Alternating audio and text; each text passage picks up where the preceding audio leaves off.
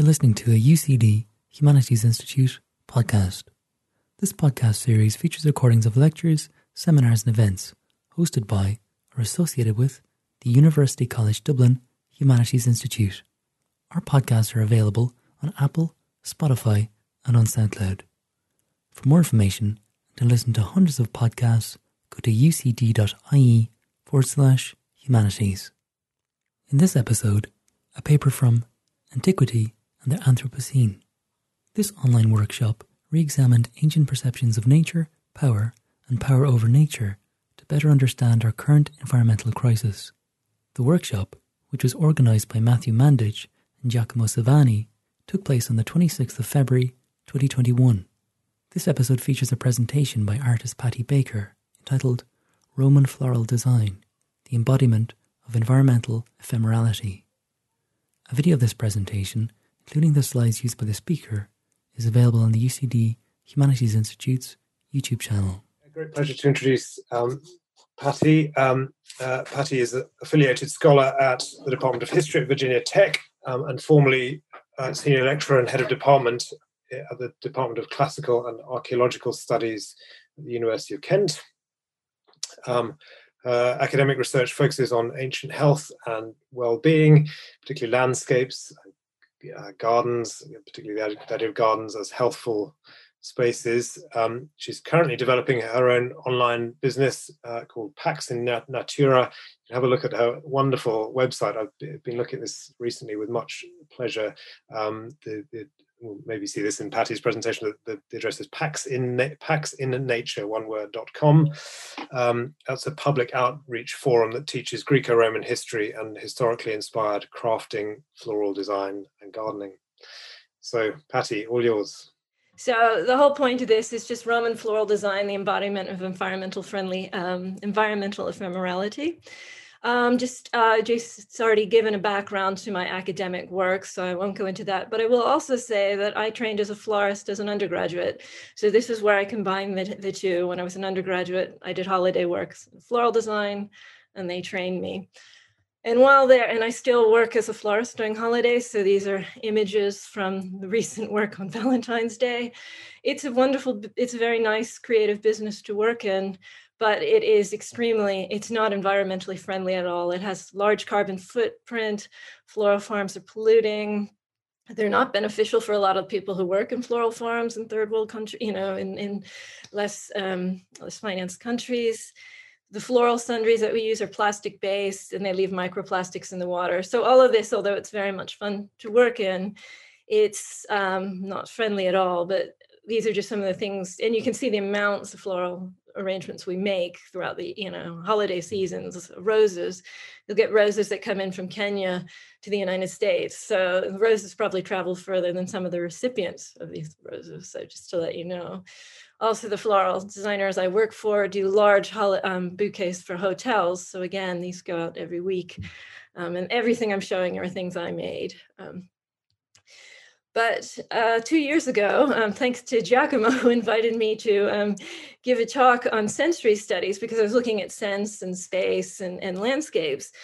The talk was sensory studies, and to give a small presentation and something more hands-on. And I was thinking, what am I going to do? And then I realized, well, Roman flower crowns are ubiquitous, and they're sensory. So I'll see if I can figure out how to make them. And this was the introduction into all of my recent work. The Roman flower, just to show you, we have these they're ubiquitous in Roman paintings, as are garlands. There's flowers everywhere. And the more I look, the more I see the crowns and the garlands and the wreath.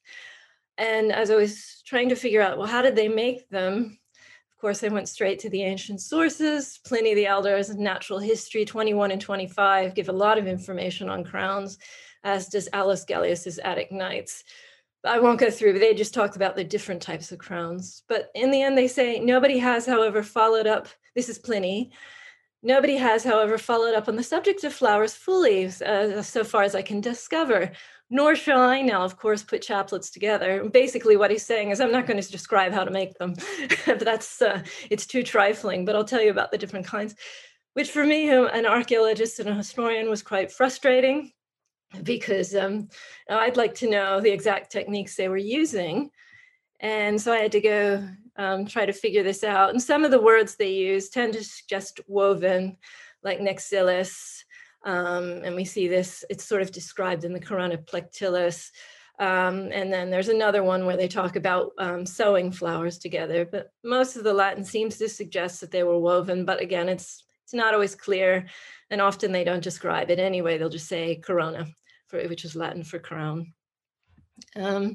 So then I looked at the archaeological evidence for this first paper, and there are actually about 5 or 6 images of cupids. And here you see one from Pompeii. I'm sorry, it's not very clear. And another one from mosaic from the Desenzano in Lake Garda, northern Italy. But what they do show is actually cupids with long strands, and it looks like they're weaving flowers together. So this was how I tried to do some experimental archaeology, and then also looking at images to see how they may have been held together on the head. So we have this mosaic of Dionysus and then crown of Dionysus on a sculpture, and they are held on, his grapes are held on with some sort of band. And unfortunately, we do have actually a little bit of archaeological evidence from Egypt, and this is in the British Museum of a funerary wreath of Helichrysum stoachis, which is they're called immortales. And this image is actually 2,000-year-old flower crown found in a burial. And what's interesting is I didn't know about this until after I tried to figure out how to work out. I'm holding up one I made yesterday, but my way of figuring it out actually looks very similar to the Egyptian flower crown on how it ends, which is hard to see here, I know. But basically, the way I wrap flowers together, the end, one side is much thicker than the other. So, and it's just the way you gather them. So I was quite pleased to see that. But for me, the artistic side of this is working in this way. And for floral designers is I try to use everything that's very local, because as I said, the floral industry is not good. So all the materials I use are either local or grown locally, and which means I have to go outside and pick them myself. And it gets me in touch with the natural world. I've learned a lot about local vegetation and how it grows. It's very tactile, it's sensory, so it puts people in touch with nature. You can have something in your home or wear something, and everything you make is unique. So that's the artistic side. But just some of the works I've made, I tried to imitate the Corona Civica, which is the honorary crown military generals would get if they had a great defeat or, performed well. And this one is made of oak, and I've let that one dry for about 4 months now. So you can see they dry quite nicely. So it's a piece of art that's meant to be touched, worn, but then you can keep it. And a little history behind the Corona Civica is, I think it's the 12 tables in Latin, where they say, if you've been honored a crown, you can keep it your whole life, and then they put it on your funerary pyre. So these things will last, but they last, they're very delicate. And the other one is made of holm oak, which I did this summer, because that's another. So oak and holm oak were the 2 common materials that Pliny and Aulus Gellius mention for these crowns. And it's similar to what we see on the sculptures. But I'm also just then get quite creative with just trying to do garlands and wreaths, which Juvenal says in his satires you used over the homes for houses where people just given birth.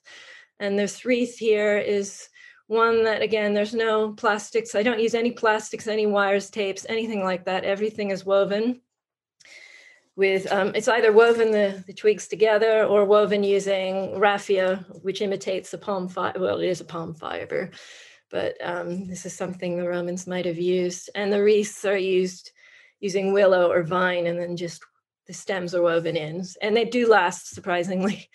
So this one was one this summer of just oak and dahlias and lavender, all which were from the area. And then one last Christmas I did where there was some olive, and again, but you can just see right here the base of the wreath, which is vine. So you just woven that. But I try to make these look Roman sometimes. And then again, I was just with this one, I was just trying to imitate a Roman garland and how they may have woven that. And this is for Christmas, so it's just gypsophilia, pine, and eucalyptus. Again, unfortunately, it was all grown in the local area. But you can see on the far end, again, how if you weave it with the raffia, you always get that thicker end, which then you can cover with ribbon or whatever. But just a few more crowns I've made very quickly. This one is just, again, just so you can see with flowers. But this is just trying to imitate what the Romans would have done. And also, I think, more that I've done. One with local flowers I just grabbed from the beach. So in the area where I was living in the UK. Just, again, playing around with different seasonal flowers. But they're also, they're not art and something that you would display on a wall. Well, you can hang them, but they're very ephemeral. People buy these and then they throw them out. And that's another sad side of the floral business. But if you leave them to dry like this, it will actually, I'm sorry, again, it's close up, but this is another one that's about 5 months old. But you can see the colors stay. And they still smell. They take on this dried smell, but they start slowly decaying. But if you leave it carefully, they last for a very long, obviously 2,000 years in some cases. So it's just something I've started experimenting with and enjoying. But I think it's something that the floral designers could learn. It can help with the business, but also for us, if we buy them or use them or wear them or whatever, we can look at them differently as a form of its nature, where it's picked. So that's not very good. You're not taking it out of its natural environment, but people do this.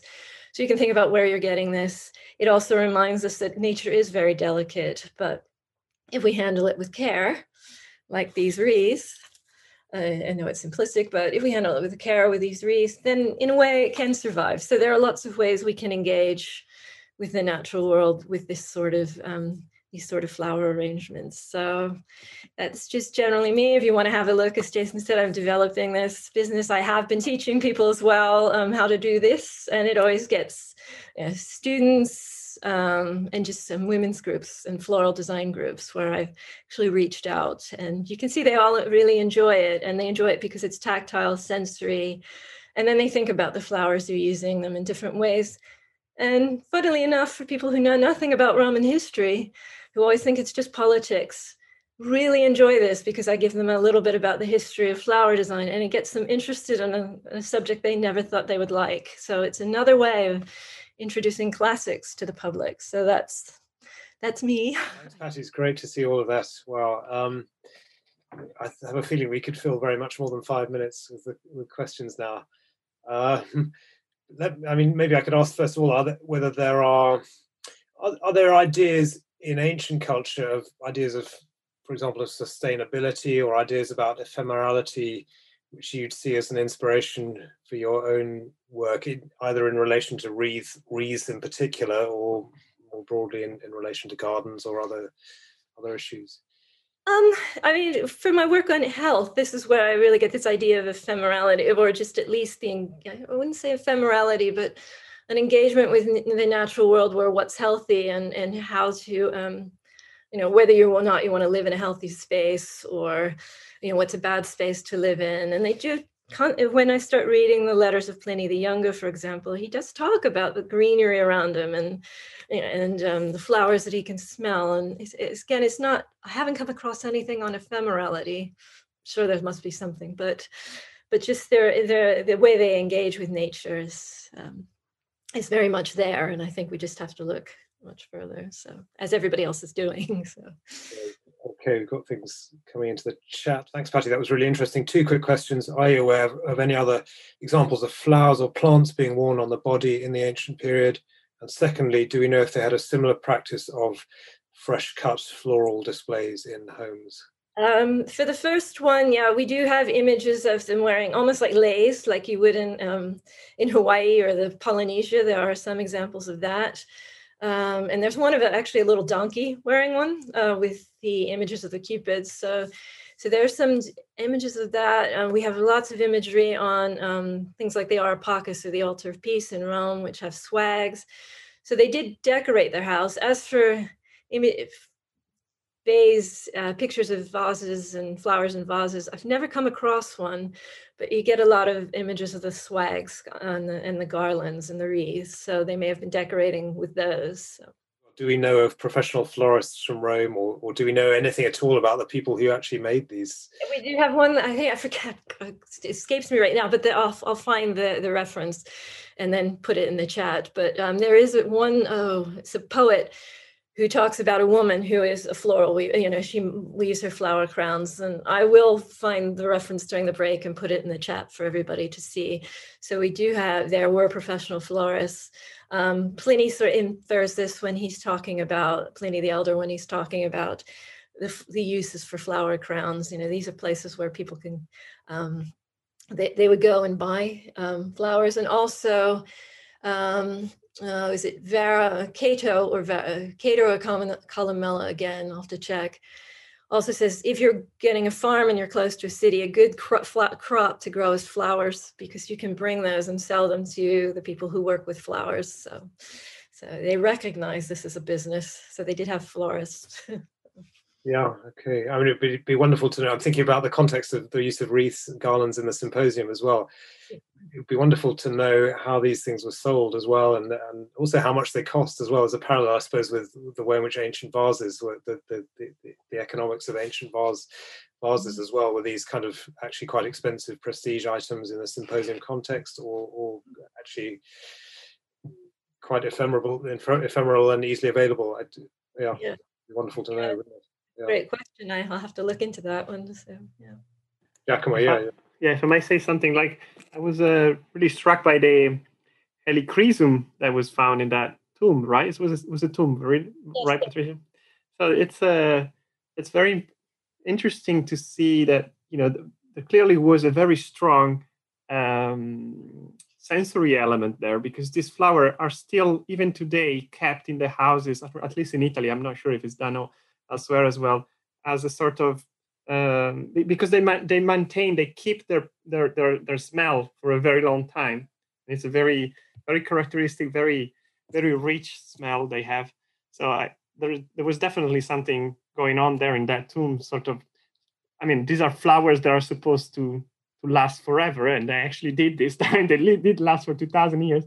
So there is definitely something there about this idea of keeping the smell, the perfume of the flowers even in the afterlife, really.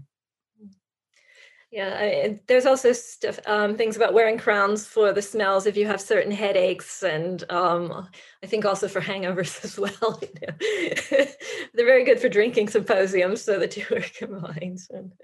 I just wanted to jump in real fast too on that quote you mentioned, Patty. That is Cato, by the way, just because I know that from my own work.